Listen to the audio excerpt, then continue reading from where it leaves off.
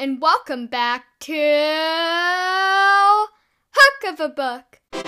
I'm your host, Ellie Mano, age 12, and today I'm going to be reviewing a new literary masterpiece by Kristin Levine, who also wrote The Lions of Little Rock, which I reviewed on my very first episode of this podcast.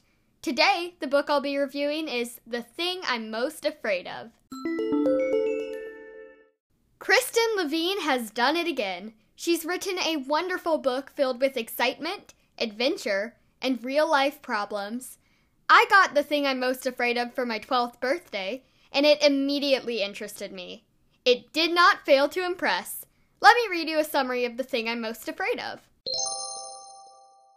It's 1993, and 12-year-old Becca's dad has just been offered a new job in Austria.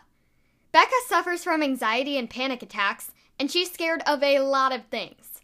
Raw eggs, blood clots, riding a bike, Ferris wheels, airplanes, crowds. You get the idea.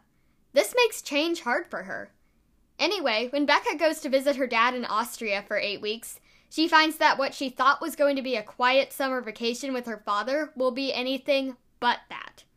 For starters, when Becca's plane lands, she sees her father waiting in the airport, but she also sees strangers. Becca finds herself surrounded by people that she doesn't know.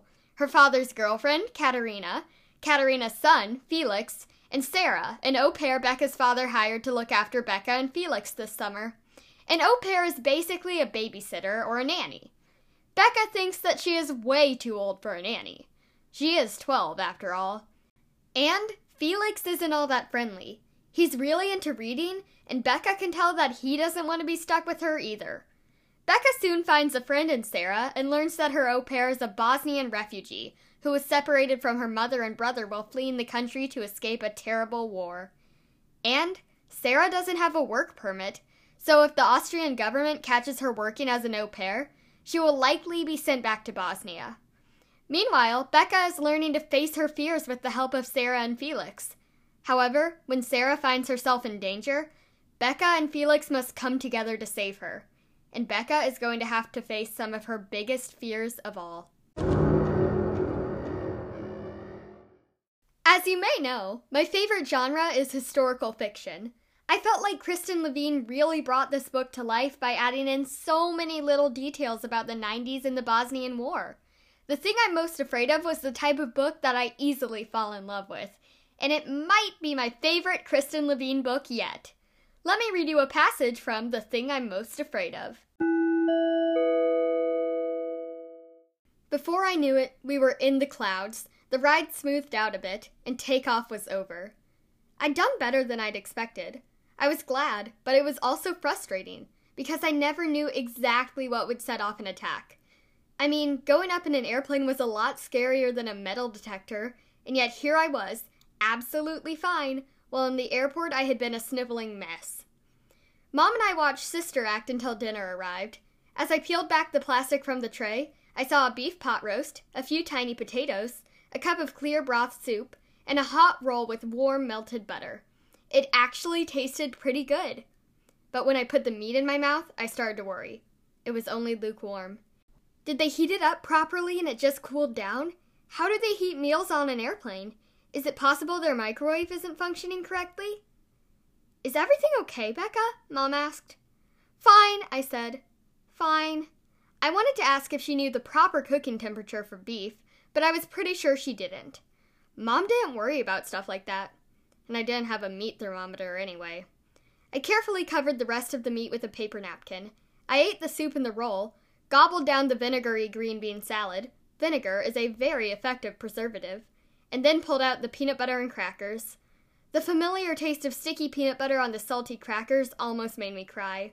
All the thoughts I was trying so hard not to think came rushing in at once. I didn't know anyone in Vienna except for my father, and I hadn't seen him for 4 months. What if he had changed?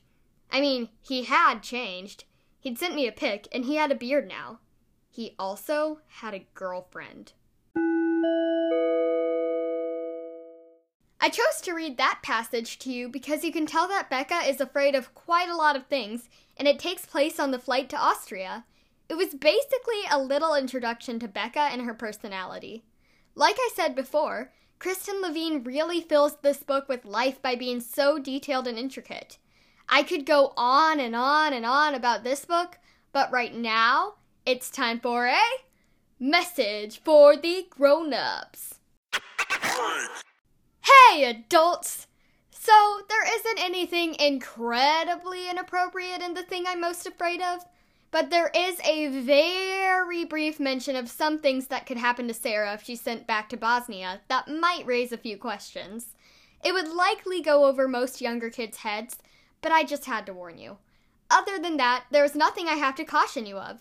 Just because the reading level is a bit higher, I'd recommend this book for kids ages 10 to 13. Now it's time for Hook of a Book's last segment.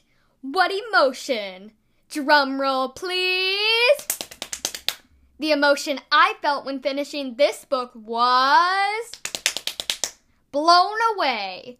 I don't know if that's really an emotion, but I was blown away by how amazing The Thing I'm Most Afraid Of was. It definitely earned its spot on my all-time favorites list.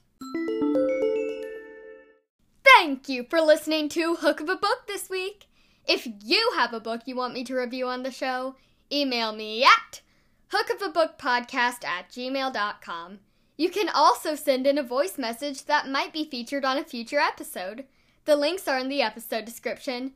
To stay up to date with all things Hook of a Book related, you can check out our Instagram. The link is in the podcast description. Remember, stay safe, stay healthy, and keep on reading! Ellie out!